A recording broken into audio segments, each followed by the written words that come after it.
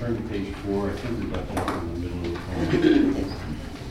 Remember, each one of the quartets has dealt with a specific place, a specific element, fire, air, earth, and water, and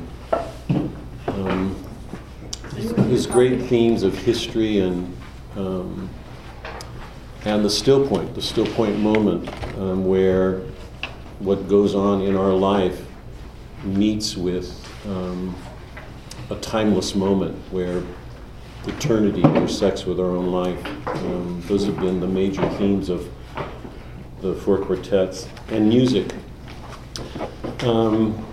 Here he was dealing with river. The river was a brown god, and the way in which the modern world tries to master nature, that we try to control it for our own purposes. And so that's one of the major themes running through this. On page 4, I sometimes wonder if that is what Krishna meant, among other things, or one way of putting the same thing, that the future is a faded song, a royal rose or a lavender spray of wistful regret for those who are not yet here to regret, pressed between yellow leaves of a book that has never been opened.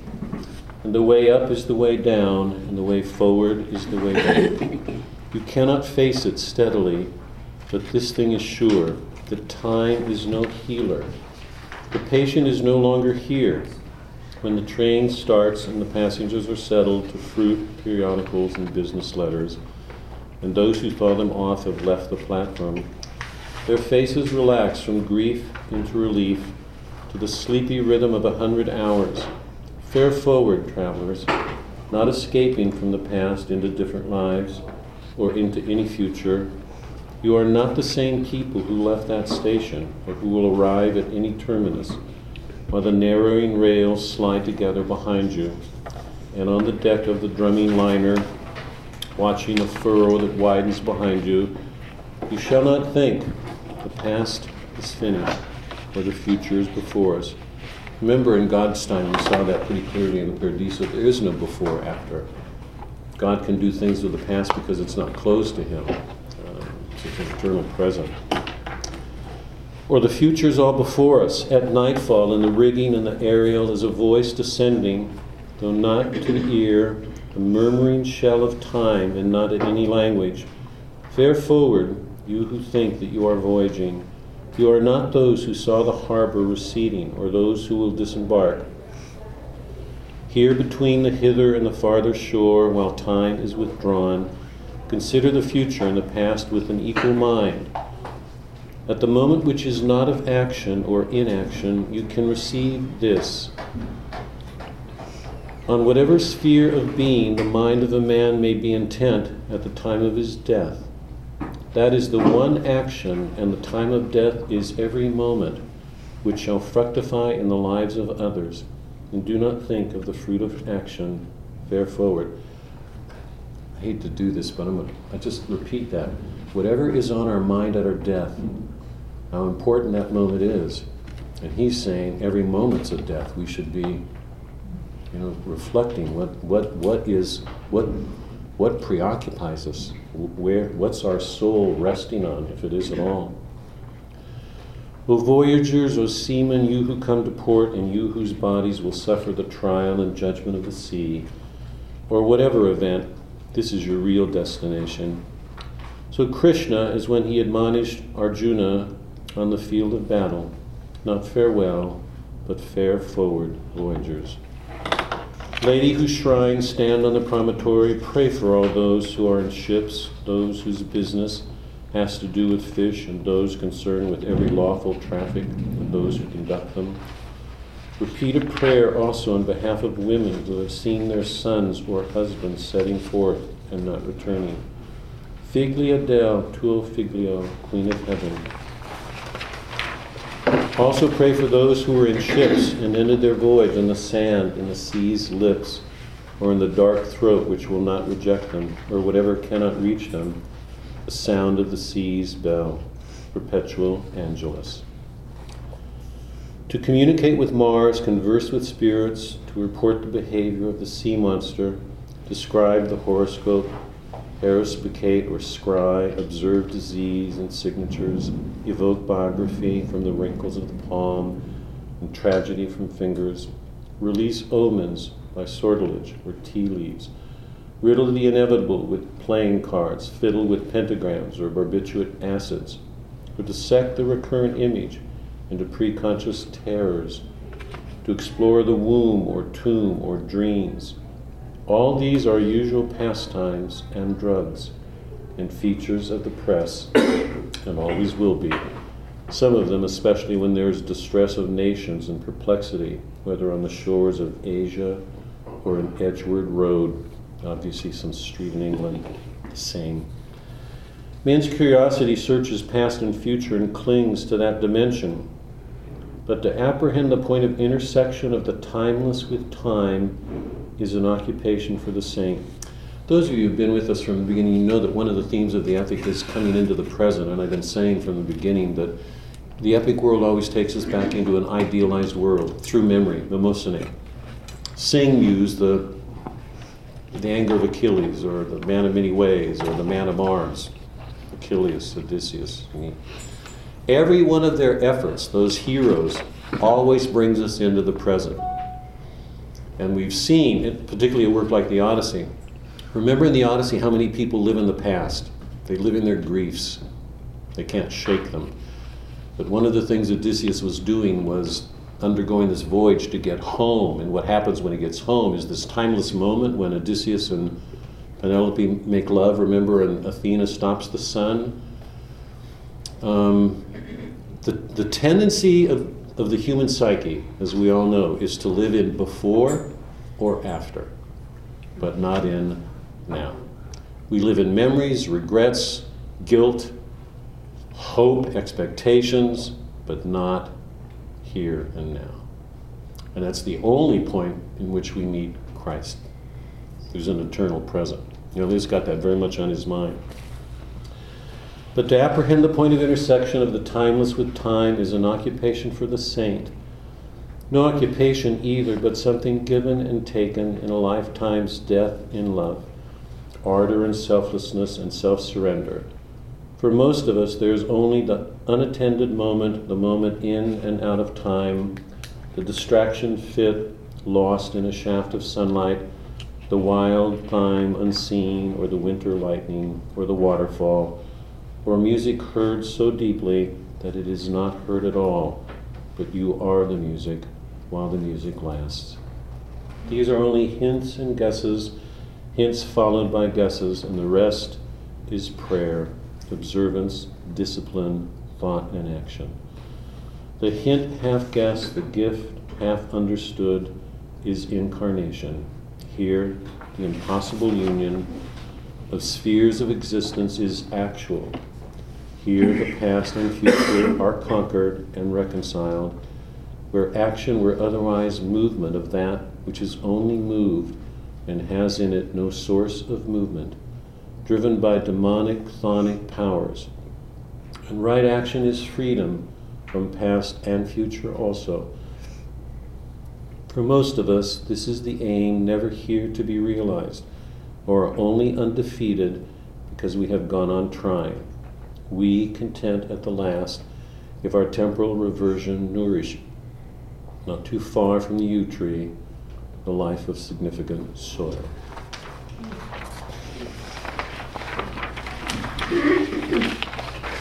Okay, I want to do something this morning that I've not done before, but I want to put a question out to you before we begin, because I hope it settles in as we go over everything. I'm going to try to get out of the way as much as I can, but I'm going to be doing a little bit of an overview because I want to pull things together before we stop. But I really want to end in Dante's own language as much as I can, and then come back to this question that I want to ask. I got two questions for you guys before we start. I'm gonna. Thank you. Is that yours? That's Yes. yours. Yeah. I'd like to ask them again but I'm only going to ask the first one to end our time together. I'm going to leave you mulling over the second. The two questions are this. What did Dante do when he came back? And how in the world did he do it? And I can't ask that strong enough because here's where I'm going with this. I'll give it all away. You know from the reading of the end of the Paradiso that when Dante enters the heaven of the fixed stars, he returns to Gemini. He's already met with Cacciaguida, his great-great-grandfather. He's going back to origins. He meets with the principal disciples, Peter, James, and John, who wrote the encyclicals, and Peter was the first pope. He undergoes an examination of faith, hope, and charity, so he's going back to supernatural virtues. He's entered that world. After that, he meets with Adam, talks with Adam, his father, the father of us all, and asks about a number of things. And then he will enter the Imperium, the heavenly Jerusalem, and see the celestial rose in all of its beauty.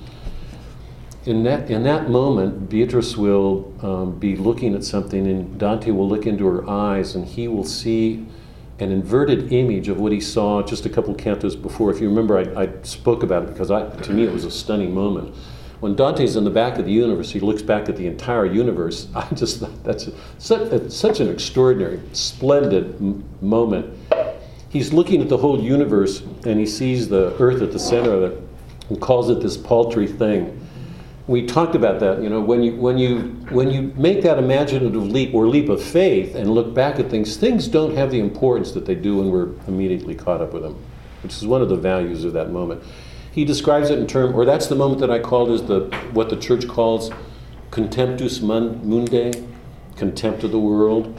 We're all asked to feel that. Christ said, if you don't hate yourself, the world, and you won't have any. We've got to learn to turn our backs on things, because if we don't, we'll never learn to love them the way we're supposed to. It's an inversion of that moment, because when he looks into Beatrice, what he sees, instead of this paltry earth, he sees a still point. It's moving so fast it's still, and then all the circles emanating from it are moving with gradually decreased speed. I'll come to that in a minute. And he's perplexed.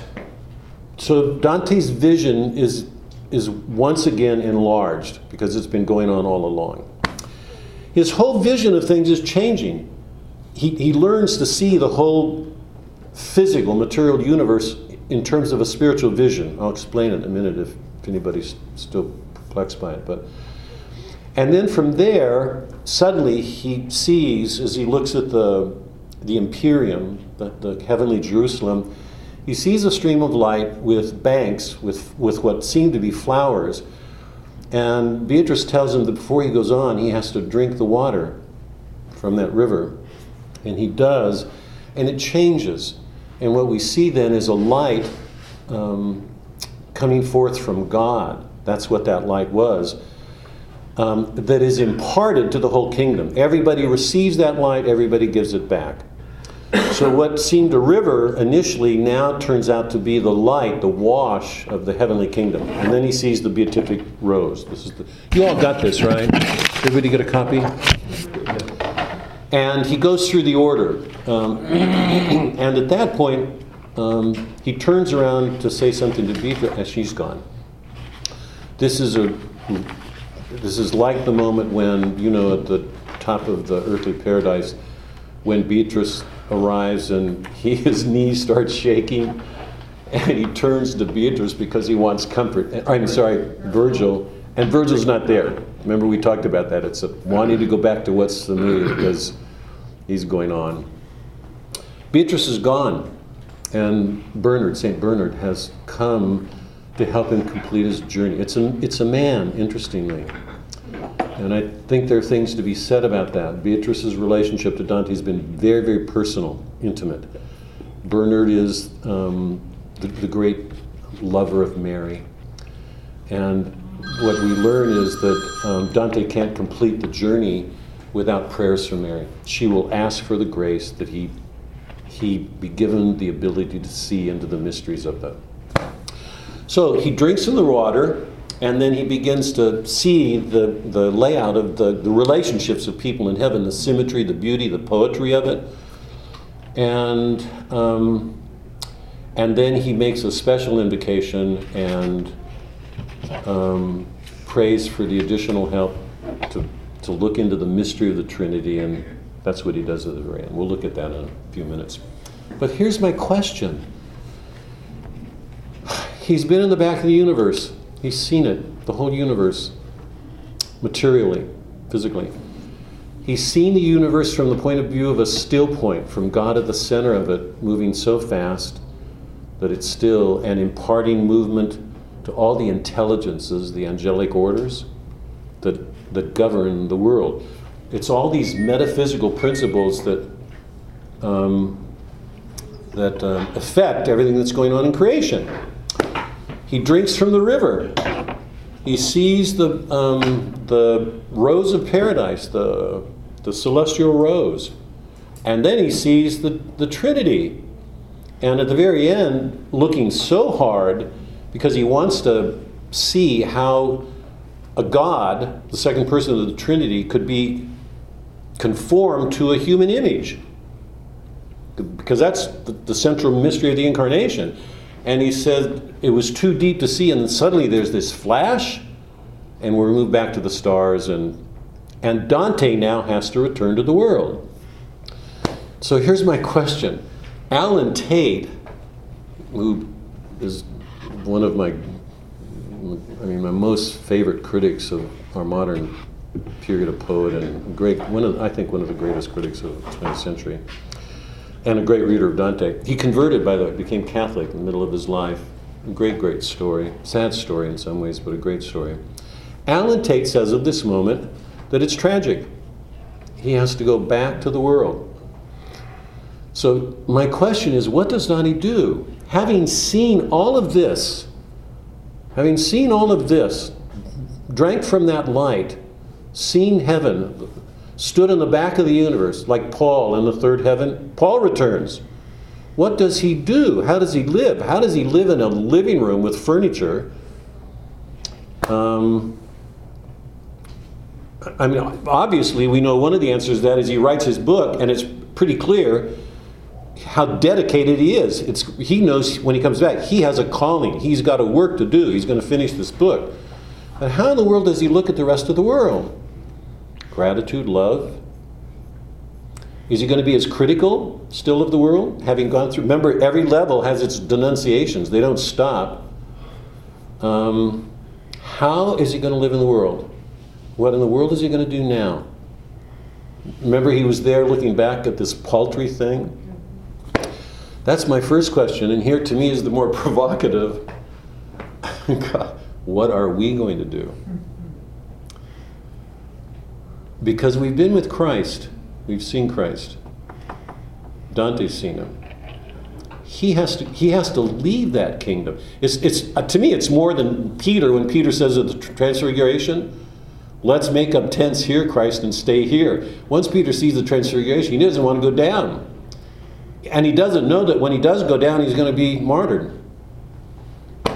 To me, it's far greater than that because he's seen everything. Peter didn't. When Dante returns to the world, what does he do? And now I'm asking this seriously of you, all of us. What do we do having seen that? How do we live? What do we do with our lives? Drink too much, lust too much still, eat too much pride, envy. What do we do in the world now? It's hard for me to believe that isn't partly behind Francis's request that we all read this book. Let me leave those two questions with you, and we'll finish the Divine Comedy. But I really would like you to hold on to them, okay? Okay. How's that for hard enough? Didn't know there was going to be homework. You call that homework? That's a lot of homework. Yeah. That assignment, I have a feeling that assignment's not going to be done. How about life-altering homework? Okay. Yeah, I'll do it. Okay, let's review really quickly. In the last couple of weeks, we've been seeing that there's nothing going on in the Paradiso, nothing going on that Dante doesn't explain in terms of first causes. So repeatedly, I've given you some of the passages. There's even one, I think, in 27 that belongs to our reading today. Over and over and over again, he keeps talking about the first principle, the first mover, the Father, with the idea and the love between them. You know, he's always relating the first principle to everything as a way of reminding us there is nothing that goes on. The moon spots, the broken vows, there is nothing that goes on, nothing that doesn't immediately relate to God. It's his way of showing he's present. Now, the reason I want to underline that today is because we live in a world in which God is not present. 19th century, God's dead. Arlington Robinson, a great 19th century poet, what does he call it? It's the infinite spaces, man without God, the universe without God. The hills are empty. You know, we live in a world in which physics, the fundamental approach to everything is materialistic. It's empirical, matter. So everything beyond matter isn't real for us. Everything's explained in terms of atoms and particles and forces. And so we live in a world in which there is no God. I've got to be really clear about this. Dante lived in the same kind of world. Sciences had returned at his time. They weren't in the Middle Ages because the Middle Ages was largely Platonic. And if you know anything about Plato, you know that his attitude towards material causes was dark. There could be no science, really, in a Platonic worldview. There is in an Aristotelian. The sciences return. So Dante was facing a problem that was just as current then as it is now. But he answered it. The whole Paradiso reaffirms the presence of God everywhere. This class began with that statement to see if we couldn't find God, to see if we couldn't find Christ where ordinarily we don't assume he's going to be. So the whole purpose of this time together has been to see if we can't be more aware of his presence where he is. There's no place he isn't in Dante's world. He's everywhere. We talked about the importance of language, that in the Paradiso, Dante makes us aware that language as we know it is inadequate to explain these things, because the closer he gets to God, the more the categories of time and space fall away. We'll see that today. So we had all those strange things, all the reflexive verbs, you know, in othering, in youing, in thine, in what was that one where he says, before you go inciting, before he gets deeper inside of the Imperium. All these reflexive verbs show that language is inadequate because people are maintaining their individuality while coming together, becoming unified. Because love by nature is unitive, as it is in the Trinity, right? That's our source, that's our image. So there's nothing that can go on in the Paradiso that isn't indwelling. The idea of the perichoresis, the indwelling. Here, the Church Bible is called the perichoresis. Oops. Yeah, perichoresis.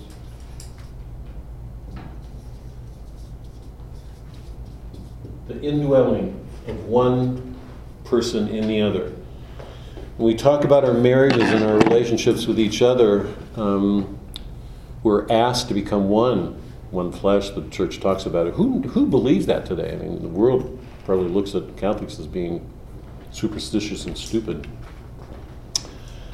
But can we do that if our preoccupation is worldly? Remember, we're getting farther and farther away from the world as we approach God.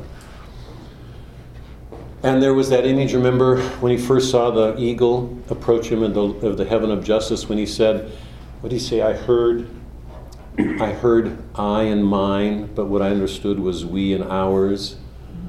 That already his habit of using language in a certain way is being broken because his experience of heaven is requiring a different kind of language.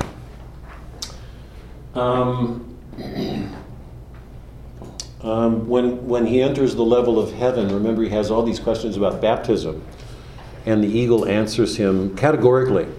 I mean, he warns humans against being too intellectually prideful, thinking we have answers all the time and can understand God's mind when it's too deep for us. And the eagle asserts categorically from God that nobody gets to heaven who isn't baptized.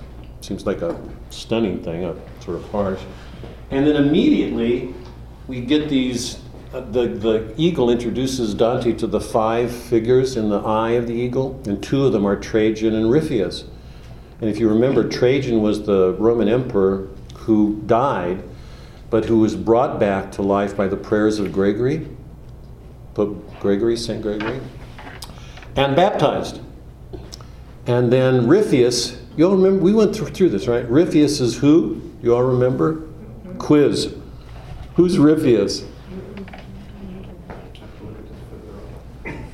Hold it. The Trojan War? Yeah, he was the Trojan. Remember Virgil's description of him as the most righteous of men, but the gods thought otherwise, and they killed him. Remember, and I suggested that Dante's putting them there as a way of saying, but the God thought otherwise, that he's there in heaven. How does a pagan get in heaven? And there's that description that he became so good in his life that he was baptized by God. So no sooner does Dante show us the law of baptism, that nobody gets to heaven who isn't baptized, because that's a sacramental necessity. Then we see that God is doing these extraordinary things. So over and over again, Dante's making it clear that as humans, we have to be careful of the judgment we make and the spirit we bring to those judgments. Both the judgments and the spirit that we bring to them. At every level there was a denunciation, each according to a particular virtue. And how appropriate, because remember, as you get higher into the heavens, Dante is greeted by souls who are perfected in the virtues. Fortitude, what was it? Fortitude, well, it's sun is wisdom, but then fortitude and justice and then temperance. How appropriate, because the ones who are perfected in virtue would be the ones who are most clear-sighted about failings. So the higher he gets, the stronger the denunciations become. The corruptions, particularly in the clergy. But Florence has gone to hell. You know, the world has gone to hell. That people are bloated and self-indulgent and lacking discipline. And the seat of Peter is empty. The church has become corrupted. And we talked about the indwelling again and again, and finally Dante's enlarging vision. Beatrice is helping him to see, because as she shows him more and more goodness, there's more and more for him to love. And as he loves more, he wants to know more. So he's spurred on to see more. That's the nature of the spiritual quest. Remember, sight, spur, opens our hearts to love more. So we love more, we want to know more. And we know that Dante has this unquenchable thirst for truth. He loves knowledge too, the truth. Would you define perichoresis one more time, please? It's indwelling. Perichoresis Is that those words? Yeah. Okay, they're synonyms. It just means Indwelling. indwelling. That's the church, the fathers' terms of it, the church fathers. Okay, thank you. Very, very quick, because we're at an end. Very quickly. Don't forget that what we've been looking at since the beginning is what we're looking at here, that Dante's written an epic and he knows it. Why is that important? Because it belongs to a tradition that in some way he is completing. I mean, and he's done an amazing thing, and it's hard to appreciate what he's done if you don't see the earlier epics. It's like taking a scripture out of context when we have to read all of Scripture, you know, to see the meaning of things. The epic poet, remember, was called always in the ancient world Homer, Virgil. He was called a vates, a seer, a prophet. He was the one who saw things other people didn't see. He was the one who helped a people see itself.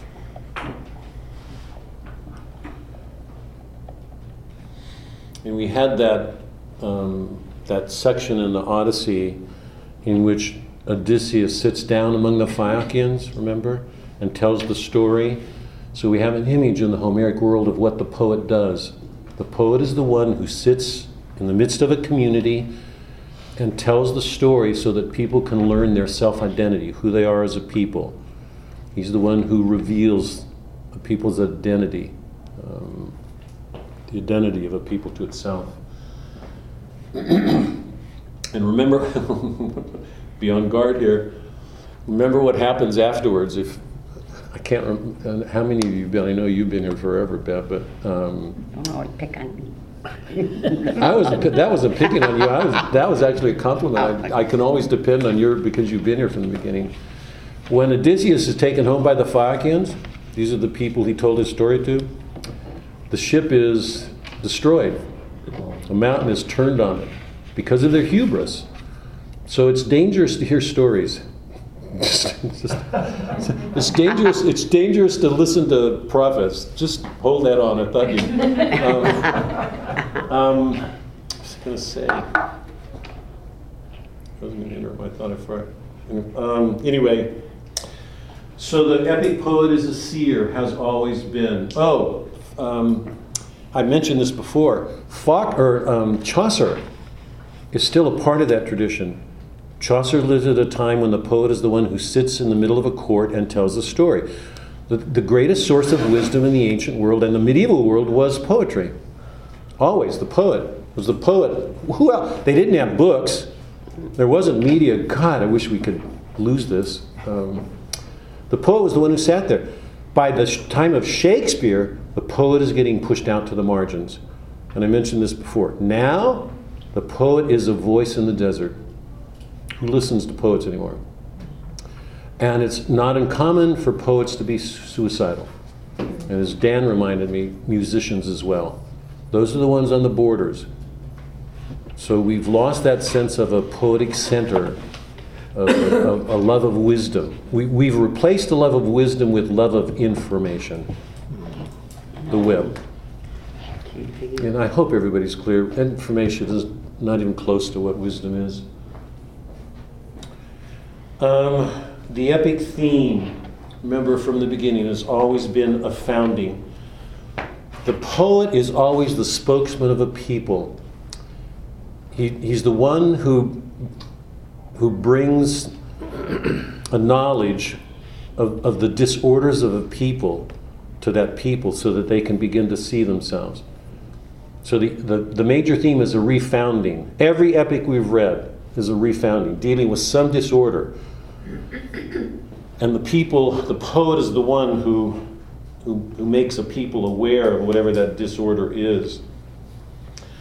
People are caught, trapped in some disorder. They can't see it very well.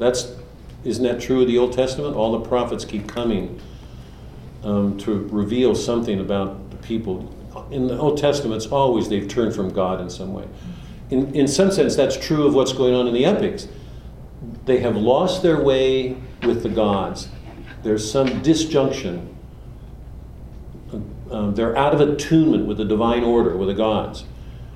And the poet is the one who writes a poem about an action that shows that order is restored. There's a founding, a refounding. What's the disorder here? I'm going to make a stab at this because to me it seems really complex, but I'd say what Dante's writing about is something peculiar to his time, and that's been true of every poet we've read. Homer of his people, Virgil of his, Dante of Christendom. That one of the results of that long struggle of the church to disengage itself from the state, from the empire, produced this new kind of commune which prized a greater degree of freedom. And what we're seeing in the Divine Comedy is the way in which people have abused that freedom, the ugly things that people do with it. So we've produced this new regime that should protect, enhance, encourage a better use of freedom, right? Because now they are far more independent of these powers, the church and the state. But what we see, in fact, is this horrible abuse. So all of the disorders through the Divine Comedy have to do, Dante, I said before, he's the poet, like Shakespeare, of human responsibility, human choice. We are responsible for the things we do. That the human freedom has reached a point of such importance for people. It's the great achievement of the West. It's what distinguishes the West from the rest of the world. But this is what we've done. This is, for Dante, it's Babylon, it's Egypt. We have taken that freedom with these new communes and virtually destroyed it. The epic hero, Dante, remember they've all been in the past struggling to restore an order, to recover an order. The epic hero bears within himself the sins of his people. He's like the person in Plato's cave.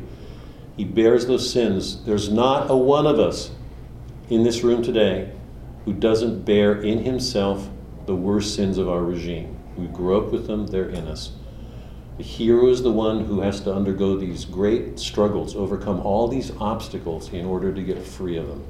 That's the action of the journey. That's what the epic journey is about. That's why he faces such obstacles. That's why Dante needed Virgil. That's why he needs Beatrice. Natural reason, supernatural gifts. He could not do it without the help of those.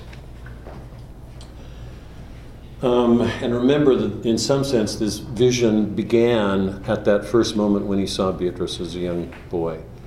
He immediately fell in love with her. He saw, and I think that's why the focus is on Beatrice, not his wife.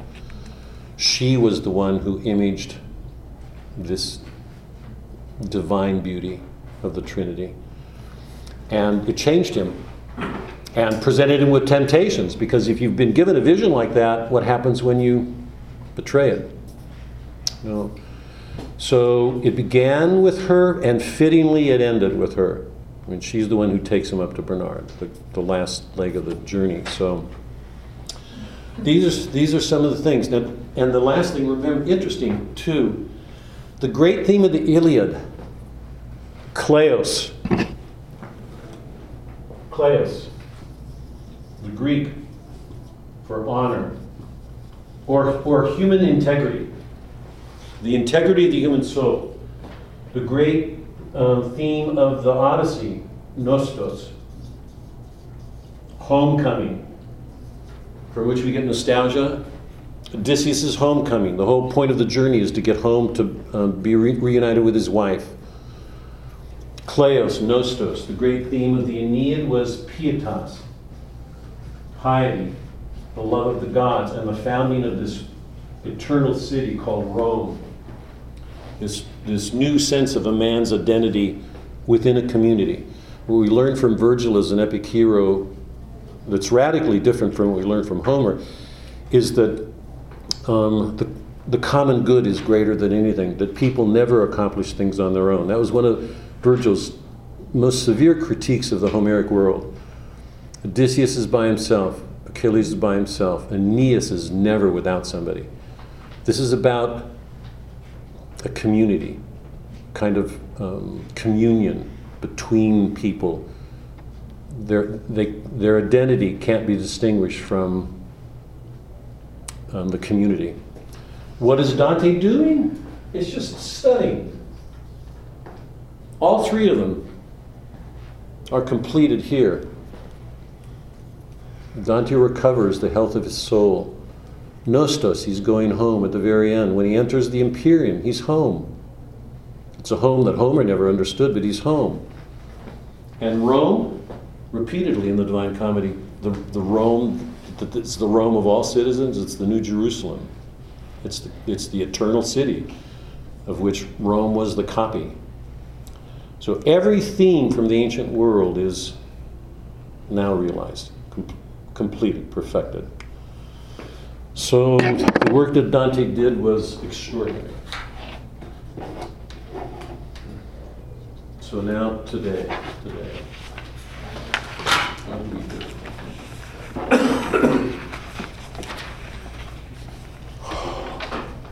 Should I stop for a minute? Any questions? I know this is. That was incredible. To weave that together so we could all see it. I mean, that was like, sometimes just one line like that is enough for the whole class. Okay. That's amazing. That's a lot there. We've been summarizing all. I mean, I've been doing this all along, but this is what we've been doing from the beginning. By the way, I meant to say this. I think, and I'm pretty committed to it right now. I know a lot of you weren't here when we started, but when we pick up in the fall again, I'm going to take up the first month and do the Iliad. And then at some point, I'm going to, maybe mid-year, but maybe when we take a break for Christmas or something, when we start up again, I think I'll take a month to do the Odyssey. I just believe in this. So, I mean, because you can't, the Divine Comedy doesn't exist in a vacuum. There's this tradition that's been going on. It's the Catholic tradition. It's one of the things that makes our faith so different, that our roots are there. Dante couldn't do what he did without these things. So, anyway.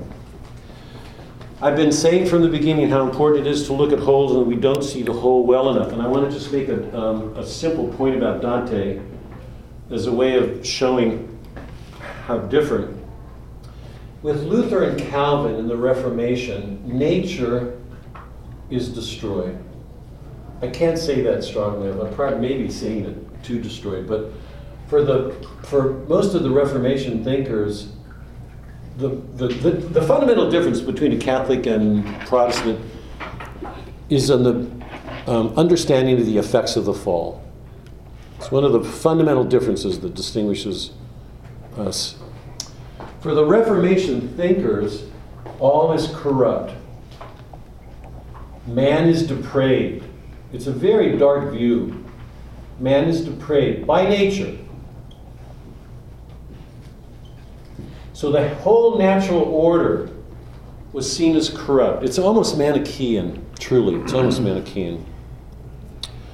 It's a very negative view, and the result of it is that man can't do anything without grace. Well, you know that Dante doesn't believe that. Man can become virtuous. It won't get into heaven. We can't, I mean, the Protestants and Catholics are together now. We can't get to heaven without grace. But how we understand the rest of it is subtly different, fundamentally different. Nature is corrupted. It's depraved. Man's depraved. Without grace, we can't do anything. That's where you get all these sola. Sola scriptura, scripture alone. Sola fide, faith alone. Yeah, we get to heaven by faith alone, or scripture, or one of the. Luther hated Aristotle. He thought reason was corrupt. The Aristotle's rational understanding was corrupt. Calvin believed in predestination, so he radically under man's free will. Here's what Dante does, and it's so important to see this. We would describe Dante as a poet of the symbolic imagination. You could substitute analogical for symbolic.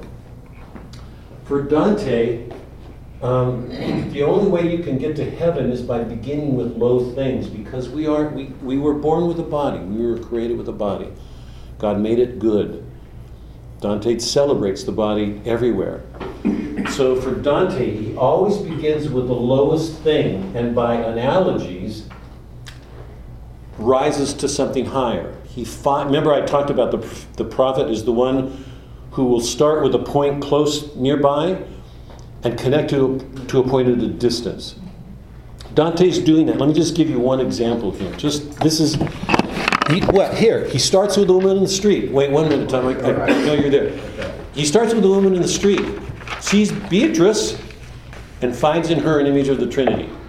There was no priest standing around saying, there's the Trinity.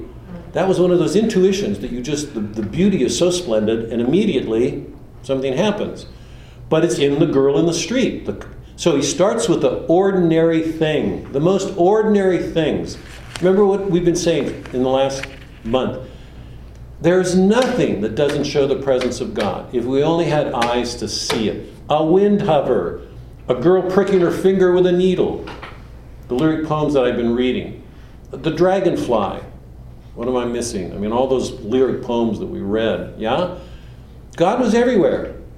In the most ordinary things, he's here. How could it not be? He made us. Here, take a look on page 566. Towards the end, I was just... this is when Dante is drinking from the river of life from God. How in the world do you explain that? Somebody find the words for that. 566 at the top. The stream, the jewels you see leap in and out of it, the smiling blooms are all prefigurations of their truth. When Dante looks at the river, he thinks he sees flowers and flecks of light, you know, flying back and forth. As soon as he drinks from the light, it's as if it becomes clear they are prefigurations. He doesn't have the sight, the power of sight to see. Once the power is given to him, he sees them for what they are. They are the souls of the blessed and angels flitting back and forth. These things are not imperfect in themselves. The defect rather lies within your sight, as yet not strong enough to reach such height. No baby, having slept too long and now awakened late, could rush to turn his face more eagerly to seek his mother's milk. We talked from the beginning, from the very beginning. One of the characteristics of the epic simile. The poet's use of similes to make connections between things. Typically what Dante does is take something very ordinary as a way of explaining something extraordinary. So whatever supernatural experiences we have are always rooted in the ordinary, the things that are familiar. He always carries the lower things up with him. How could it not be? That's what Christ did. Can I make an observation? Sure. This is kind of old, but that just brought this to mind. I went to Spain a few years ago and went to the Prado, the museum. If you ever get a chance to go, it's phenomenal. Say it again. What was it? The Prado is the big art museum there. Where in Spain? Madrid. In Madrid. I'm sorry. But there was a painting in there. It was, it still sticks in my mind. It was huge, and it was Mary, kind of up. I don't know how far up, and Saint Bernard down there, and her breast was exposed, and milk was shooting down into his mouth. And I mean, it was just such a, that always just, so when this was St. Bernard, and I just thought, wow. See, I never even heard the painting. Wow. I don't know who the artist was. Wow. But it was just this hugest picture of Mary. What was its effect on you then? Because right now... Well, I just always remembered St. Bernard and just thinking, wow, he really loved Mary. She really loved him. Let me be more blunt. Was there something lewd about that, having a breast exposed with milk shooting out? Not to me, because I'm a big Leche person with breastfeeding. Yeah. No, not to me. Okay. There wasn't, but yeah. Maybe to some people. Because I wonder, because even if you're not, I mean, I hope it's clear what my attitude towards the body is, and lots of it's shaped by Dante. But I wonder how many of us carry this sense of propriety, you know, so that you have to overcome that to finally be able to take a joy in us. I don't know. I was wondering if that happened for you or not. But no. I'm glad you described it. Yeah, really glad you described that. Pretty incredible. If you can find the name of that, I'd be really grateful. Maybe a Goya. Goya? He did a lot of his paintings. The religious art there was just phenomenal. Yeah. Phenomenal. Yeah. Wow. Thanks. Okay. That's so. Anyway, you understand the point here. Dante is the poet of the symbolic imagination, the analogical imagination. He always keeps the lowly with us, carries it forward, is never left behind. In a world in which nature is corrupted, that won't happen. The way of analogy is lost. Yes? Where do you start if it's not there?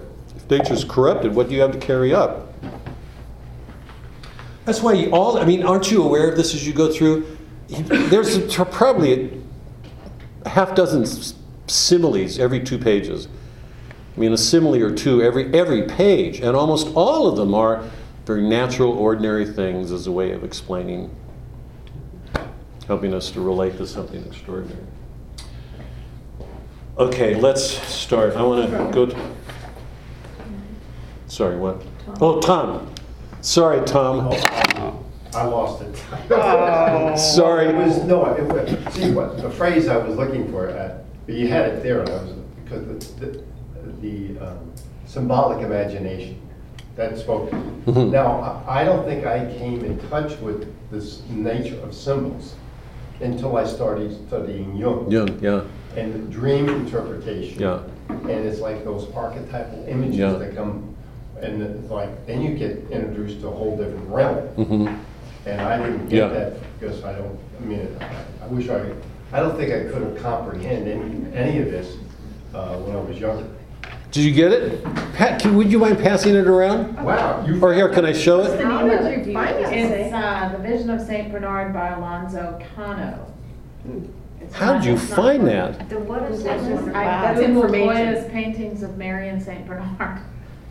Isn't that Wow. The information is worth Wow. Information is That's amazing. doesn't provide. We're talking about wisdom here. We're talking about wisdom in opposition to information, and you go online and do this. Sorry.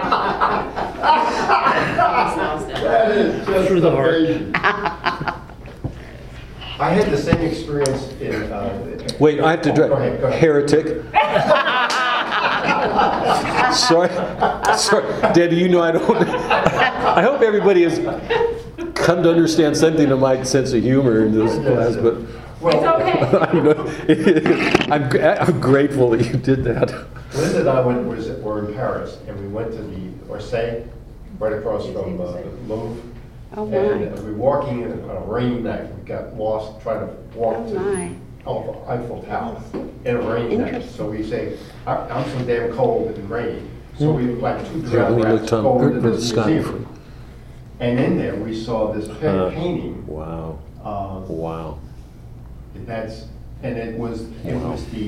This is a woman standing in the middle of the picture, and she's naked, but she's standing on a boat that's in the middle of a pond.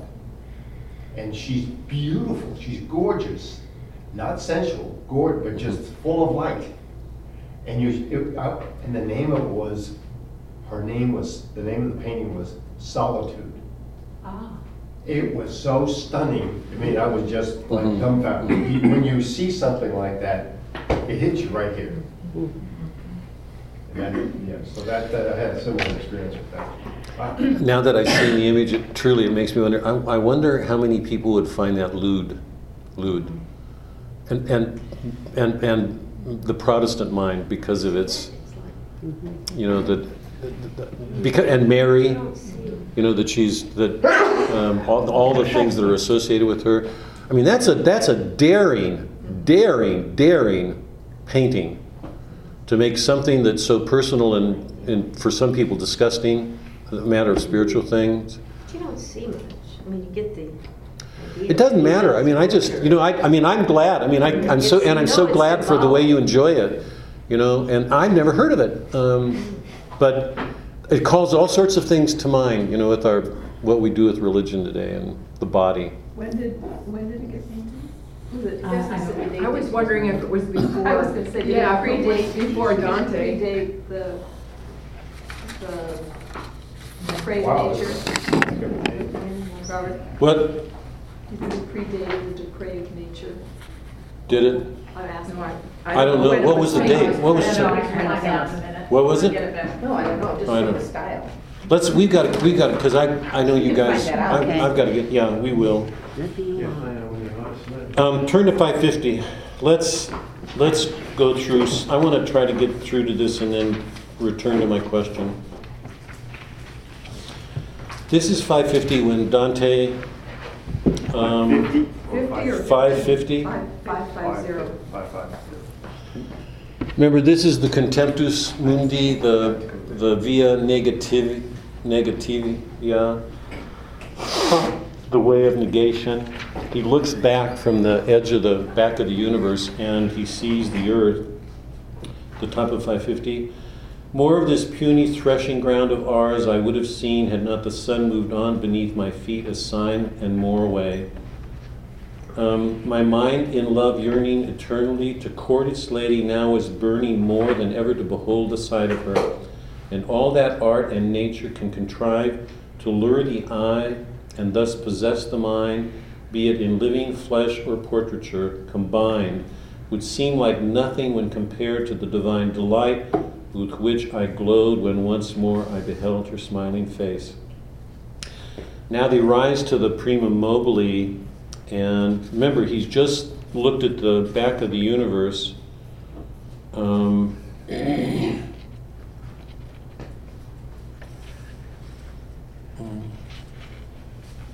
Page 553, at the top of 553, he looks in Beatrice's eyes. Beatrice has seen something, and he describes it this way, the moment. I saw a point that radiated light so piercing that the eyes its brightness strikes are forced to shun from such intensity.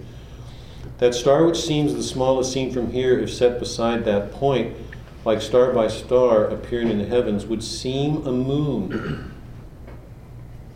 Perhaps the distance of a halo's glow around the brilliant source that colors it when vapors hold it in their density, as close as that a ring of fire whirled around this point at speed that would surpass the sphere that spins the swiftest round the world.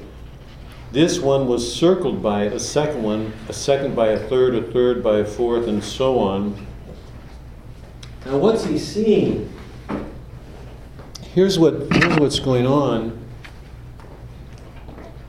When Dante's at the back of the universe here, and he's looking at the planets with the Earth at the center. Remember, we talked about this. The Earth is this dull. Everything from the sublunary down is decay and corruption. It's change, and everything above it is permanent. That's why the gods were associated with all the planets. When he's here, he looks back, and it's here that he has this view, the Contemptus Mundi.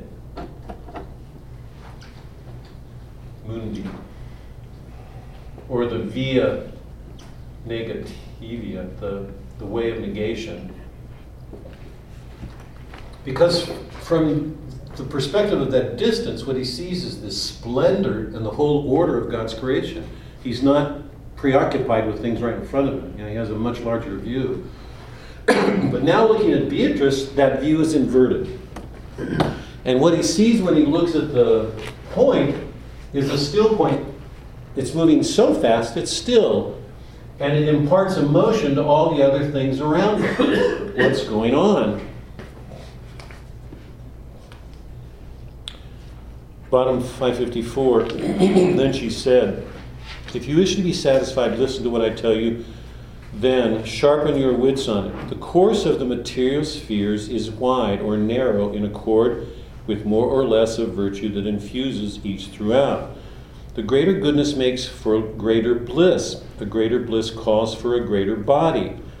If it's perfect in all of its parts, therefore this sphere which sweeps all the world along with it must correspond to this, the inner ring that loves and knows the most. And so if you will take your measurements not by circumference, but by the power inherent in these beings that look like rings, you will observe a marvelous congruence of greater power to more, less to small, in every heaven with its intelligence. If you look at the universe in terms of matter, that is, from a material perspective, yeah? We know right now that the first movement, the prima mobile, right?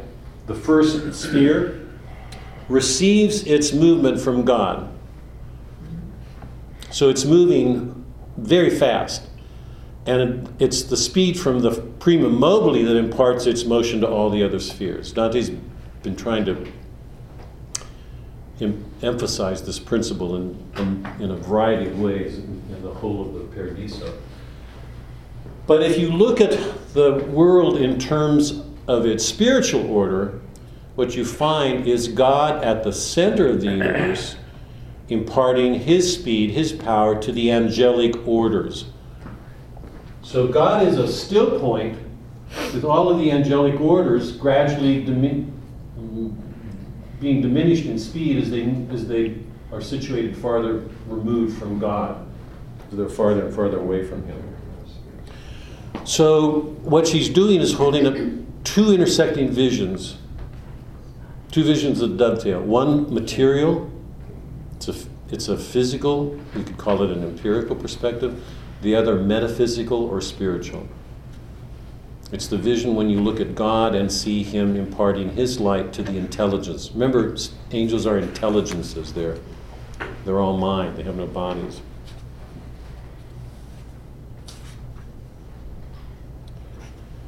Um, 558. This is almost too difficult to go into, and we don't have time to. But it's worth mentioning on page 558. Dante wants to know why God created 558 in the middle of the page. She said, "I tell you without asking you what you would hear, for I see your desire where everywhere and every when is centered." What's everywhere and the center of everywhere and every when? God. Yeah?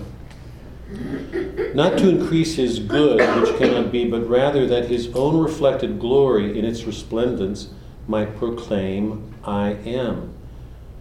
In his eternity beyond all time, beyond all comprehension, has pleased him. New loves blossom from the eternal love. God made everything to share in his I am, his love. Dante would have known from St. Thomas, because Thomas talks about it in his work on the Trinity, that creation is almost already implied in the Trinity because of God's love for his Son. Remember we talked about this, his conception of himself produces the idea, the Son, the image of himself, and the love between them is the Spirit. If you see that action, creation is already implied in that going out, the love of. The I am, by its very nature, has another. It's love of another. Nor did he lie in his idleness before, for neither after nor before proceeded the going forth of God upon these waters. Pure form, pure matter, form and matter mixed, came forth into a perfect state of being, shot like 3 arrows from 3-string bow. It's interesting. There's 3 principles at issue here. This is really difficult. Prime matter is not a thing.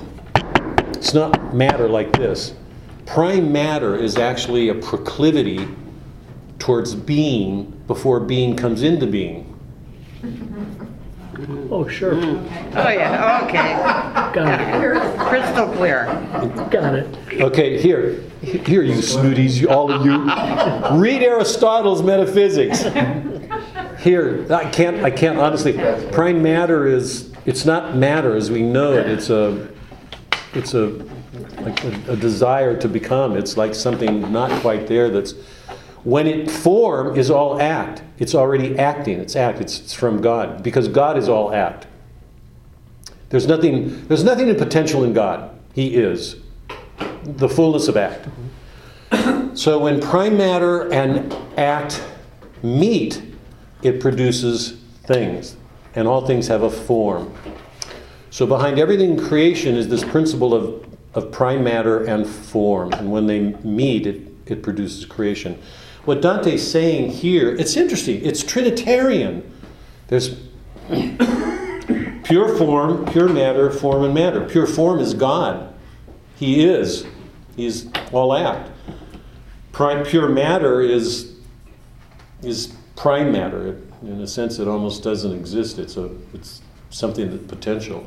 When the two of them come together, form and matter are mixed, then something comes into being. What he describes now is the angels existing in a state of almost coming into being before creation or before time.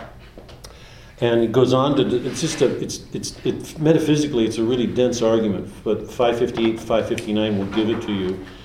And Dante describes the moment when some of the angels fell, and this all before time, and he describes it as an instant because there's no time then. So the angels that fell immediately. They wanted to be more than they were in envy, and that's where the fall. And then he says at the bottom of 559, the reason for the fall was the accursed presumption of the one you saw below, crushed by the weight of all the universe. When the angels fell, they crushed the universe nature.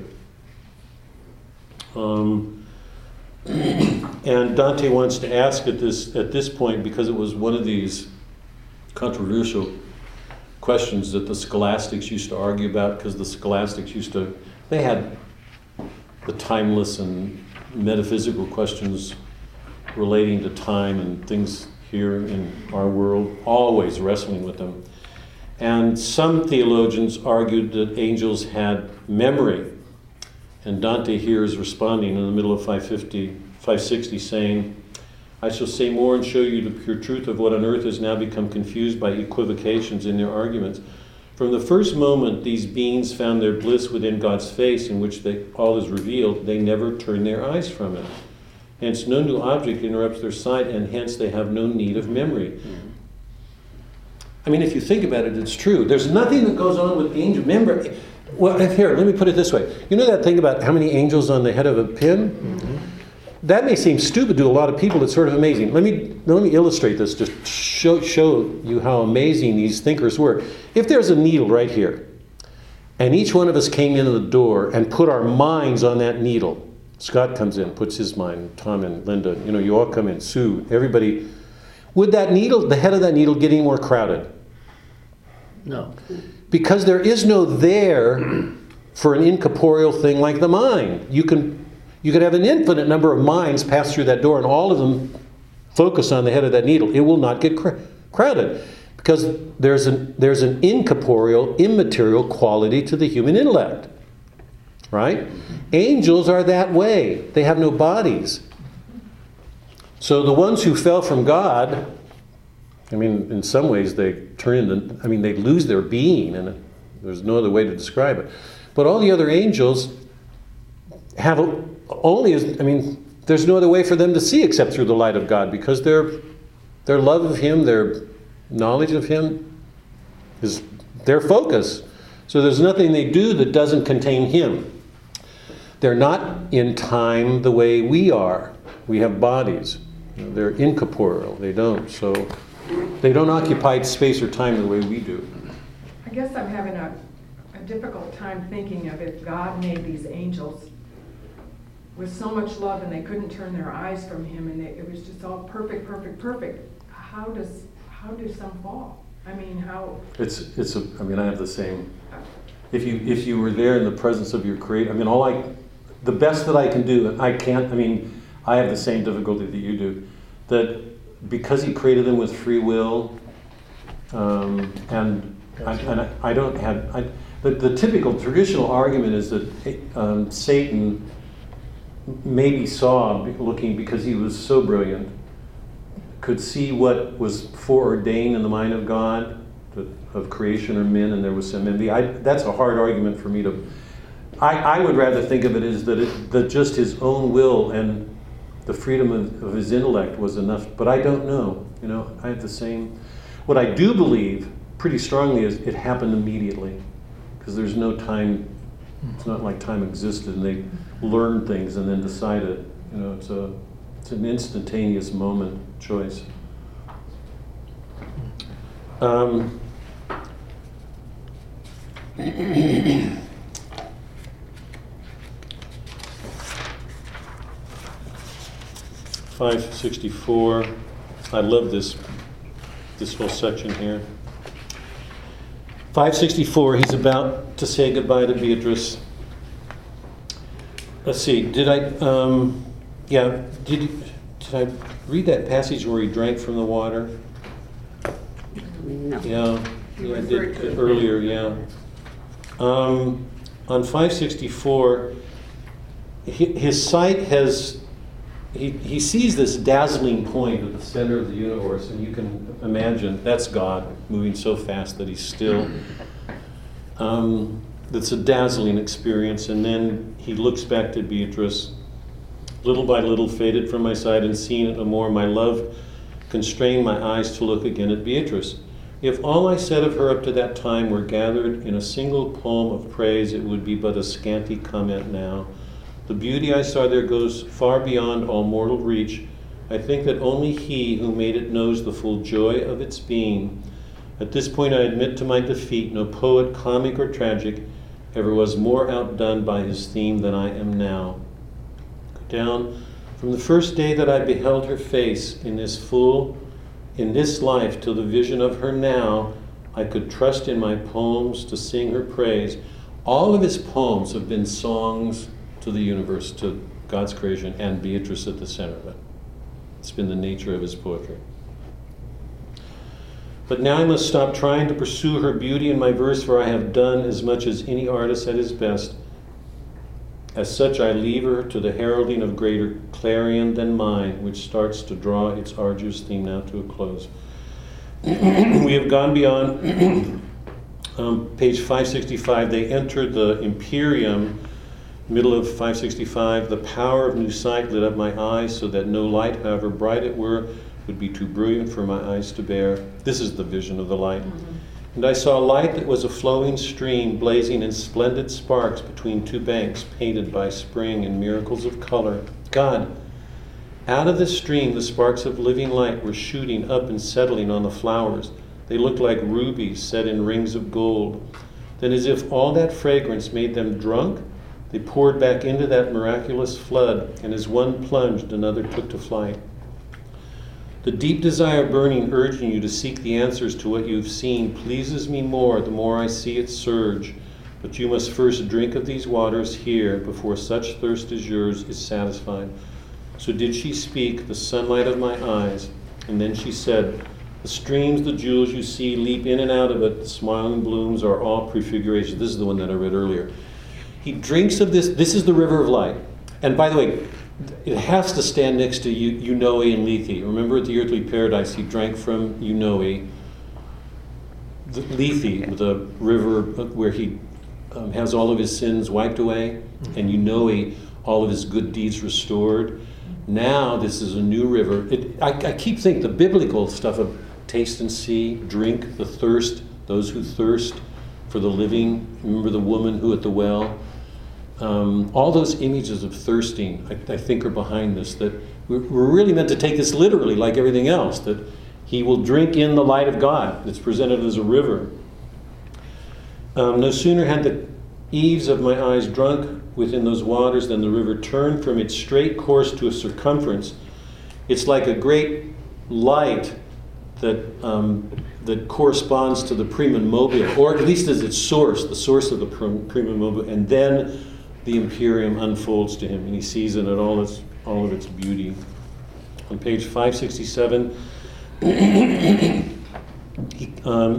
it's almost overwhelming to describe it because it's so vast and rich. As if the lowest tier alone can hold so great a brilliance, then how vast the space of this rose to its outer petals reach, and yet by such enormous breadth and height my eyes were not confused. They took in all, in number and in quality. He saw it all. This is infinity. He saw it all. There, this is one of the most, to me, it's one of the most extraordinary lines I've ever read in my life. There neither near and far, nor adds nor takes away, for where God rules directly without agents, the laws of nature in no way apply. Hold on. That's an awful translation. Let me give you another that I think is better.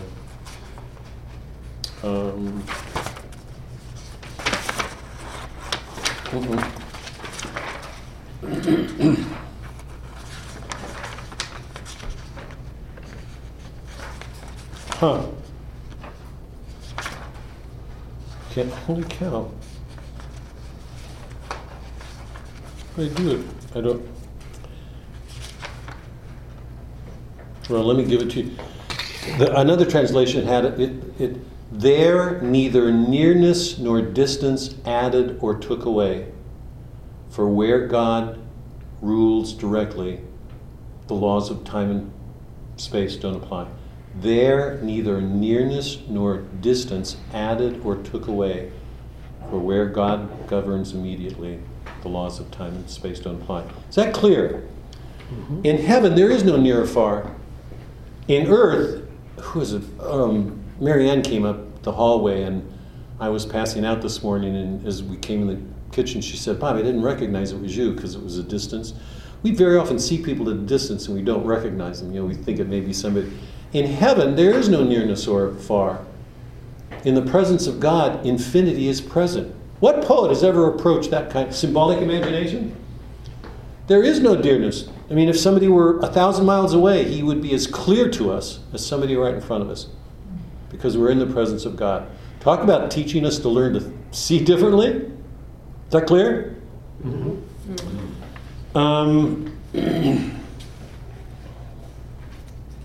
What did I do with that? There neither nearness nor distance added or took away. Funny. We're getting close to the end.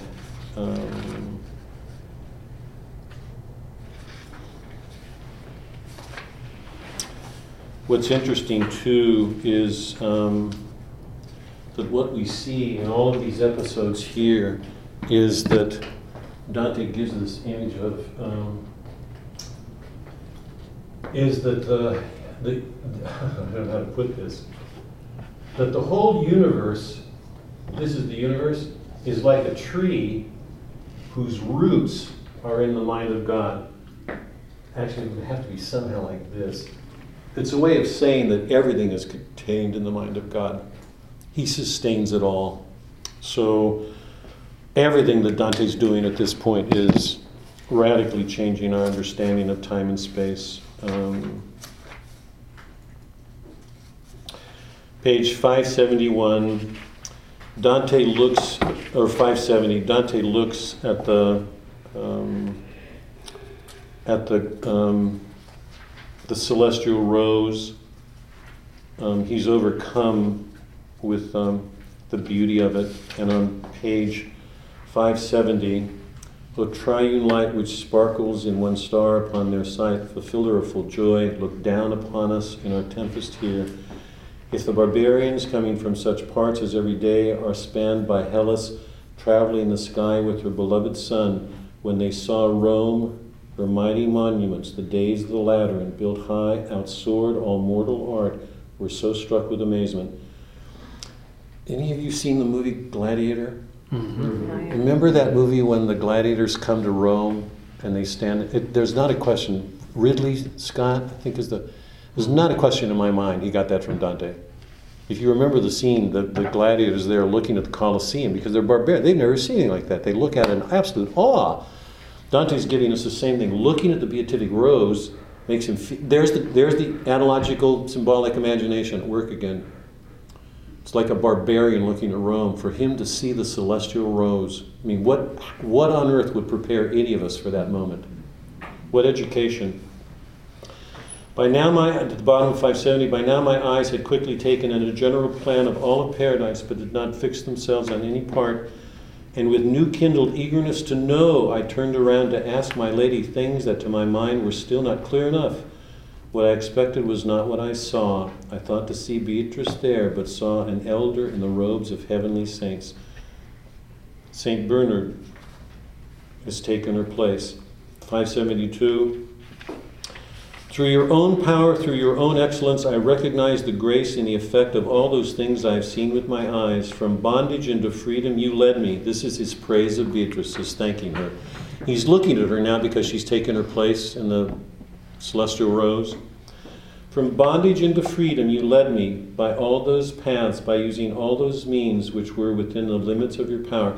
Everything that she has done has been to serve, to bring Dante home. This is the completion of the great theme that began with Homer's Iliad. and came into focus in the Odyssey, the homecoming, the coming home. Nostalgia means a longing for home. Nostos is the Greek for home. She's the one who brought him from bondage into freedom to return him to his home, to God. Middle of 72, Bernard tells him that he's been sent because he was the great lover of Mary, the Queen of Heaven, for whom I constantly burn with love strife. Will grant us every grace because I am her faithful one, Bernard, as one who comes from some place like Croatia. Here's another simile. To gaze on our Veronica, so long craved for, he now cannot look long enough. And while it is displayed, he says in thought, O Jesus Christ, my Lord, the one true God, is this what your face truly looked like then? Just so did I, while gazing at the living love of the one who, living in the world through contemplation, tasted of that peace. It's the veil of Veronica that had the imprint of Christ. One of the interesting things that's going on here, if you put it all together, and he looks at Mary and he describes Mary as resembling Christ. Almost every soul that he's meeting now resembles Christ. How could he not? Christ made us. Remember the imago Christiani, the image of Christ in every person? We will not be who we are until we are who we are in Christ's image. That everywhere Dante's looking right now, even though each person is distinct, he's getting some resemblance to Christ. Especially in Mary. On page 573 there. On Canto 32, Dante describes all the tears of the celestial rose on 577. Now look at that face which resembles Christ the most, for only in its radiance will you... There's another. Is there anybody in creation who will more resemble Christ than his mother? Christ is most fully present in her. Now look at that face which resembles Christ the most, for only in its radiance will you be made ready to look at Christ. I saw such bliss rain down upon her face, bestowed on it by all those sacred minds created to fly through those holy heights, that of all things I witnessed to this point, nothing had held me more spellbound than this. And we've been hearing all along, Beatrice overwhelms him.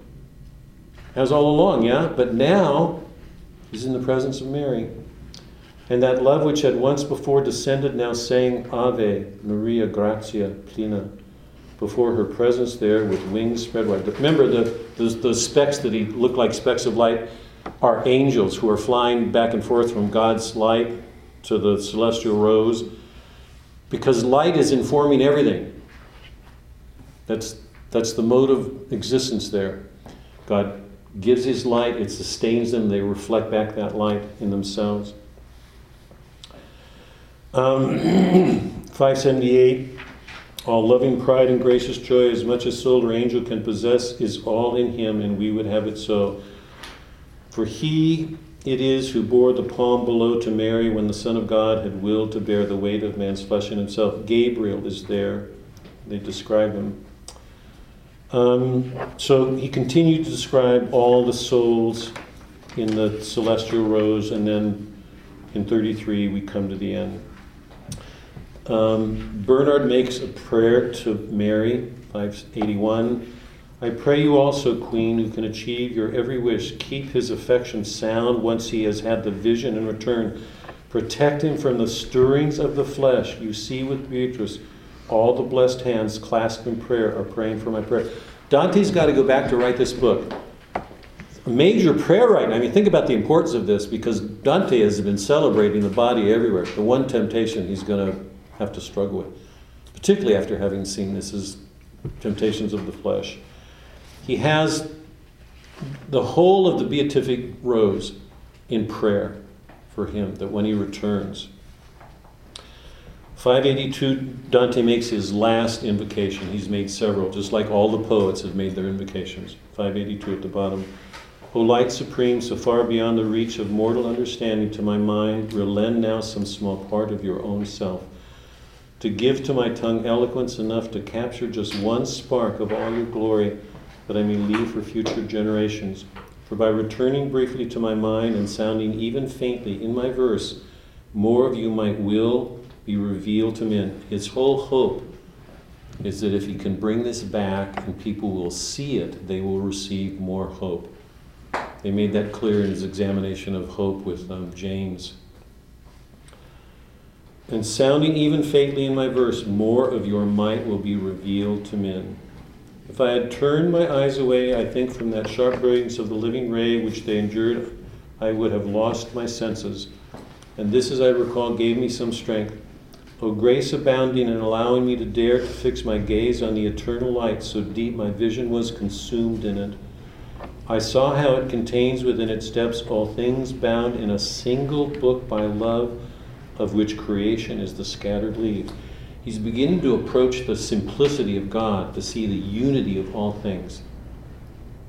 Right? All the multiplicity of the world, all its great variety, is seen in its unity. He's approaching that moment. How substance, accident, and the relation were fused in such a way that what I now saw described is but a glimmer of that light. I know I saw the universal form, the fusion of all things, for I can feel while speaking now my heart leap up in joy. How could it not be? I mean, he's closer to God. God has got to see all things in their unity.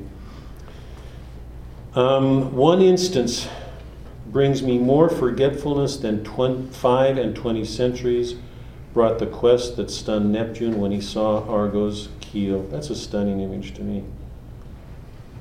Dante's experiences plunges him into a stupor greater than Neptune felt, spanning 25 centuries when he saw the Argo's keel. I think that's the quest for the Golden Fleece. It takes place around the time of the Trojan War. Why would a god be so... I mean, why is the simile here that a god is stunned by human enterprise, by human technology? I mean, Dante seems to be paying a compliment to the extraordinary powers that humans give, that a god could be in awe of what men accomplish in making a ship, this great quest that Jason and the Argonauts go on. And one is so transformed within that light that it would be impossible to think of ever turning one's eyes from it. Once he's seen it, this goes to my question, how can Dante come back? When you've seen God, I mean, you've seen all this, what do you do? Because all good, which is the goal of will, is all collected there, and outside it, all is defective that is perfect there. Now, even in the things I do recall, my words have no more strength than does a babe wetting its tongue still at its mother's breath. Not within the living light there was more than a sole aspect of the divine, which always is what it has always been. Yet as I learned to see more and the power of vision grew in me, that single aspect as I changed seemed to me to change itself. Now he sees the three circles that interpenetrate and overlap like colors of a rainbow. Two of them. And the third was like a flame equally breathed forth by the other two. Now my weak words fall short of my conception, which is itself so far from what I saw, that weak is much too weak a word to use.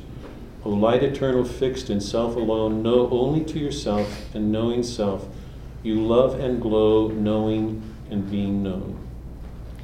That circling, which as I conceived it, shone in you as your own first reflected light when I had looked deep into it a while, seemed in itself and in its own self-color to be depicted with man's very image. My eyes were totally absorbed in it. How in the world could the three persons, Father, Son, Holy Spirit, infinite in nature, infinite, how in the world could an infinite God in any way be conformed to a finite human? I mean, how do the two go together? My eyes are totally absorbed in it, as the geometer who tries so hard to square the circle but cannot discover, think as he may, the principle involved. So did I strive with this new mystery. I yearned to know how could our image fit into that circle, how could it conform, but my own wings could not take me so high. Then a great flash of understanding struck my mind, and suddenly its wish was granted. At this point, power failed high fantasy, but like a wheel in perfect balance turning, I felt my wheel and my desire impelled by the love that moves the sun and the other stars. It's the same image that's closed each one of the canticles, right? The Inferno closes with that image of moving with the sun and the stars, the Purgatorio does. But notice the image, like a wheel in perfect balance. It's as if Dante's mind and will are like a wheel in balance, you know, moving smoothly in accord with the movement of the planetary spheres, the moon and the stars. And notice that word, at this point, power failed high fantasy. What Dante has been showing us was only possible because of a high imagination, a fantasy infused by supernatural graces. So he struggled to see it, but he couldn't do it on his own, and then suddenly a flash is given to him and he's allowed to see it, and then he returns. So there we have it. I want to take just a minute, if you don't mind. I think we're a little bit pretty close. Just a couple of minutes. What does Dante do now? I really would like to hear, what does he do? If we take this as real, and everything that he compares himself to Paul, who says he had that vision in the third heaven, and he comes back and says, eye hath not seen, ear hath not heard. He doesn't go into detail. We just believe he saw it, that he was transported, had this vision. Everything about Dante makes it credible. His humility, he doesn't want to do it. At the very beginning, when Virgil says, when he has that, Aeneas did it, Paul did it, and Dante is a big wimp, doesn't want to have anything, he doesn't, and then Virgil scolds him and he gets on, and then we learn that he gets this commission from Beatrice. She says to write about it, and Cacciaguida confirms it, says you write. All along, we get these figures who are saying, you've got to go back and do this. And he even says at the end, well, I have the words to do it. And so what does he do? I'm asking this really seriously. I sat down with Suzanne at dinner last night and yeah. Okay, a priest once said to me, don't sweat the small stuff, and it's all small stuff. So he goes back and doesn't sweat the small stuff. I find it hard. Yeah, I find it hard to get my head around how he wrote this without writing it as he was going, as he was experiencing it. Say why, Scott. Why are you so? Because why? Well, because it is so sequentially essential to go from beginning to end. How, after having experienced all of it, he can keep that sequence in its detail. In its detail. It's just phenomenal. Yeah, it is. It's just extraordinary. It really is. It really is. Answer my question. How does he go back? What does he do? How does he live? Alan Tate says it's tragic. He goes back and it's... Well, he can't live what he has just experienced. I think that's the tragedy. So you agree that it's a tragedy? Do you? Yeah. Do you? Yeah. Because he's been transformed, but he can't go back, I guess, and live a transformational life. You don't think he's gonna? World. You don't think he's gonna? Right. How could he not? Because wait, he's back. The writing is the proof of what he did when he came back. So we know he sat out and wrote. Mm-hmm. So it's not like he lost it. He couldn't have done this book. So part of him is living it. So it's not, unless he's living Dr. Jekyll, and I don't believe he is. So my assumption is he's changed. He's writing this book. There's nothing that he does in this world that doesn't express, carry over. But how does he do it? I mean, how does he look? Most people want things. They possess things. They want, they get greedy, lust, greed, pride. I mean, all that we've seen. The graces of purgatory, the struggles. He's seen this all. Now what does he do? But the thing is that he knows what's waiting for him. And so by knowing what's waiting for him, and we know what's waiting for him, those things would not have the enticement that they would have had prior to that. So When he sees... I think that he would just completely, you still have to eat, but eating is just to keep the body going. It's not for Pleasure, exactly. Yeah. And so you would go through life, I think you would go through life doing those things that just keep body together, but knowing what's coming next. Those other things would be small stuff, and you just, it's not. Well, see, I mean, that bothers me a little bit. Just think about this. He's not passing anything. This is not small stuff. I'm going to say, this is not small stuff. When he's writing, he's depicting people in hell. So it's hard for me to see Dante not going through the world, seeing people who are doing things who are clearly going to put them in hell. He's going to see people who are, however they live, who are undergoing a purgatory. That they're doing just what we see him doing, he's showing the souls doing in purgatory. And the blessed. So what I see is sorry? Go ahead. It's a much bigger picture. Much bigger and deeper. Huh? Deeper. From Dante's viewpoint, I think he has to take a look and go through what he just went through and now translate that to the people on the outside and say, hey, listen, you're on the wrong path, just like the prophets did. Yeah. And I think that's his overall goal, is to get what he just went through into the people's mind so that they have a path. He's going to do that in his writing. I mean, that's what he does. But when I'm trying to picture Dante in ordinary life moving around, here's what I'm going to... Suzanne's comment last night was that he will bring back more gratitude and love. That'll be more part of his life. I wanted to add to that, and much greater sorrow. That he's going to see with eyes of love, so he's going to see a goodness most other people I don't think. But it means the denunciations, he's going to be far more critical because he's going to see the horrors of things far more deeply. Two of the pictures that I've got, I think Christ wept on John's breast in Scripture, and he wept at that moment when he was on the hill looking down at Jerusalem. He cried. That I can't believe Dante's going to feel a much greater joy than most of us feel because he knows and he sees grace working. He's also going to feel a much graver sorrow at what he sees human beings doing. And we'll see that depicted in the Inferno, the Purgatorio, because that whole vision is going to inform what he sees. When he sees people in Florence indulging themselves with food and drink and lust and the pride and arrogance, the envy, whatever he sees is going to be deepened. So his joy, I think, will be far, far greater, and his sorrow far, far deeper. I think he'll be closer to Christ. That he will be moving through the world much more like the way Christ did when Christ was here.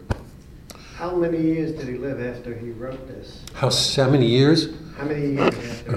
When he finished this? Yeah, he still have several more years left? I'm not sure. I have to look that up. I'm not even sure that we know. I have to look that up. Dante died in Ravenna in 1321. 21. But I don't know when he completed the work. I don't know. He's writing it. He died shortly after completing it. That he didn't live very long after he did. Didn't have to. No, wait, hold on. He didn't have to because he had to. We don't. It's a complicated question. He's writing. He's writing the event as if it takes place around 1300 because he's going to be exiled 1302, and it's looking ahead. But he's writing this later, so it's already happened. But it doesn't matter. The point here is however long it took him to write, he's here on earth. He's living. He's exiled 1302. So he's in exile for, what is that, 19 years? 18, he's in exile so he's living in exile for 19 years, but under the influence of this vision, whether it's 1 year or 2 or 5, to me the question is. Anyway, let me leave it there. I just think it's an important thing. I think that, when I was 20, I had certain beliefs and acted according to those beliefs. And as I grow and mature, my beliefs evolve, change, transform, and you live according to what you believe at this particular time. So I think, he would live according to what he saw in the Divine Comedy, the bad and the good. He would live according to that. He would be critical of people that were on their way to hell, so to speak. And he would be more loving, I think, after seeing Paradise. So I think he would try to live out a life according to For sure. The question is that most of us, it seems it's easy for most of us to say, particularly in a world that's oriented by psychology, and our world wasn't for Dante's time. And it's not because he didn't have a psychological grasp of things, because he did, but Dante had a much deeper. We confine ourselves with a psychological view. We lack a metaphysical, spiritual. People of faith don't, but the question is, one of the questions raised in this group is, how much is our faith informed by what we learn? And, we've just taken this on. It's easy to say all of us change and our views change as we grow older. That's true. And that's a commonplace. But that's not quite the same thing as saying, what does he do? Or the question that I put to you all, what do we do? Because how many people read the Divine Comedy? How many actually go through an experience like that? I'm assuming that very few people in the world undergo an experience like Dante's. If we take him at his word, something happened to him like Paul. He was gifted with a vision. You can call it the vision of a mystic, but it's a poet who had to enter into it in a way different from mystics, because mystics generally don't come back and talk about it or describe it in detail. Dante does. If in fact he had this vision, then we're talking about a person who had an experience most of us don't.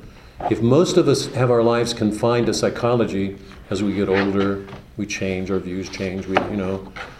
My experience of people generally is lots of people don't change as they get older. Lots of people stay the same. They keep the same habits, they don't change. Some people do, some people don't. I've seen lots of people get old and go to their death sadly unchanged. With Dante, we're talking about something different. If he had this vision, he's bringing to his old age something the greater majority of us don't.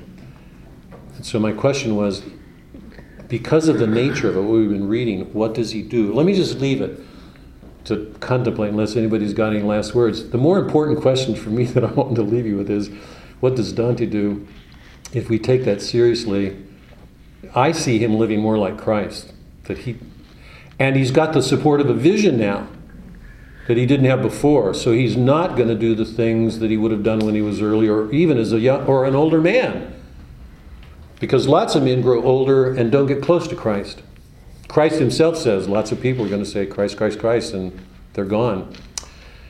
So the question I want to leave you with, did you have one? Yeah, I was going to follow on your concept about the depth of his sorrow. And I think you're right. He in his vision, I believe that when he came back, he did try to live his life more like Christ. But he also was very aware that unlike Christ, he was not going to bear the sins of all. He was only going to have to bear his own. And that was the depth of his sorrow. Because he knew what it should be, what it could be, but he also knew he was a broken, subject to concupiscence, and knew that he couldn't live it the way he had seen it lived. Yeah, part of me believes that, particularly given the principles at work here, I agree with that, Scott. Part of me, I'd want to qualify it that because he's seen the glory in its fullness, all that we've just been reading, the lights, the splendor, the beauty, the depth of it, that's in him. So he has a strength to do some things that with the help of Christ, he's not God. Christ was. That's the fundamental difference. That's why we need him, why we can't do this ourselves. But he also has a help that lots of people don't. He's seen it. He's known the joy of it. Mm-hmm. So he's got the support of a joy that most of us, I think, don't have. And unless we read something like this and take it seriously. And if we do, it goes to my second question. What do we do? You know, I'm sort of amazed. And one of the things that I want to say here, catechetically, because I went into this so differently from the way I approach this when I'm teaching it at UD. There's this catechetical aspect. We have the help of the church here. You know, I said that earlier, that these graces, the sacraments, there's this rich tradition, the mystical tradition, the philosophic tradition. Remember, I made the point that the medieval Catholic was non-reflective, just lived a blind faith, and I also claimed that the modern Catholic in some ways is equally non-reflective. We do not know our traditions. We do not know the heritage, the richness of it. So when Dante goes back, he carries so much more with him. He has the support of all these joys, which for me means his joys will be greater and his sorrows will be much, much. I can see him like Christ weeping at Jerusalem, weeping at Florence. The question I want to leave, and I want to leave it here if nobody else has any comments. How do we go back? What do we do? You know, particularly for those of you who've been here with Bev. Lynn, yeah. What do we, you know, our church has got this wonderful, rich tradition, and so often we don't know it. It's a part of our faith, and you guys are carrying more of that, the tradition that makes up that faith now with you, which I cannot tell you the joy. I mean, I feel that to know that you're doing it, that it's with you, it's inside of you now. Anyway, just a big question to leave you with. Can I have a copy of that? Of which? Here, take it. Thank you. Okay. That's up to each individual's response, because I know people that are in their 50s, they're Catholic, they don't want to go deeper. They don't have a spiritual life. And I know people that are in their 30s and 40s that are deep into spiritual reading and spiritual life. It's up to an individual. I mean, the church can, you know, talk about certain things, but the individual has to respond. Mm-hmm. And I think that's, you know, the big thing. I think a lot of us are here because we're responding to this. We're involved in other organizations, other groups that are into spiritual matters, into living a life like that. Whereas a lot of people are content just to live the normal American life of superficiality. I mean, you just look at our politicians. I mean, it just boggles my mind that, you know, the vast majority of people don't even think, don't even have a concept of economics. Our politicians talk about economics and they don't know what they're talking about. Yeah. Yes, I agree. What I hope, the emphasis that I'm trying to place is that there is this extraordinarily rich tradition in our faith. It's what the church, it's there. Not everybody enters it or takes advantage of it, but it is there. And if you look at it, it's sort of extraordinary what we have that I agree. The rest of the world doesn't. So, you know, I think when we went to Rome, you know, we've never been to Rome. You go to those churches, you don't really understand until you go to those churches. You see the artwork and Thank you. and then you have a whole different sense of what Catholicism is about. But you have to walk into those churches. It's really you true. You have to see it on the wall. Yeah. It's stunning. Yes, it is. And then you go, wow. If you don't go there, you don't know that, it doesn't grab you. You don't even know it exists. I couldn't agree more. I can't believe I didn't say this to you guys before. Maybe I didn't, I don't know. But I had a chance to teach in Rome years ago. John Cabot University is not far from St. Peter. When I was younger, I think before my conversion, I always wanted to go to England because of the great poets, Shakespeare. And after the conversion, I had no interest in going to England anymore. I wanted to go to Rome. So I used this opportunity to go, to teach as a way of getting there, to go to Rome, and I went. It was a selfish motive. I went, and the night I got there, I wanted to go to St. Peter's, but I was a little bit lost. I had to settle, and the next day, the first thing I did was go to St. Peter's. I walked out in the plaza, I wept, cried. I mean, all that I understood about the differences between the Protestant, you know, in my mind, all that I understood, I grew up Greek Orthodox and left the church. And then when I came back into Catholicism. But I was aware of America as a Protestant country, and you know, but I stepped out, and I think I'd taught Dante by then, and I'd already had the experience and realized that no poet had done what Dante had done. That this sense of spaciousness that I associate with the Catholic mind. I'd been in churches all my life. I walked out in St. Peter's, and if any of you have been there, you just get this sense of space, and the saints, you know, that they were there, you know, and I just, it was like a moment of freedom, like bindings had been. To stand in that presence was close to what Dante was describing in the Paradiso.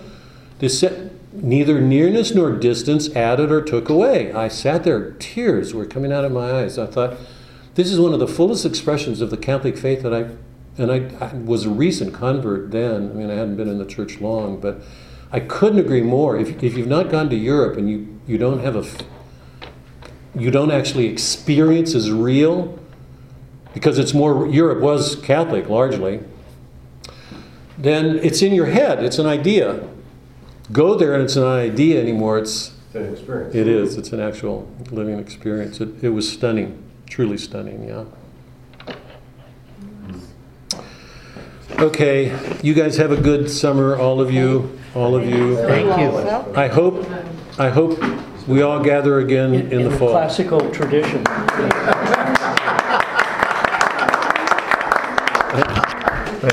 Thanks.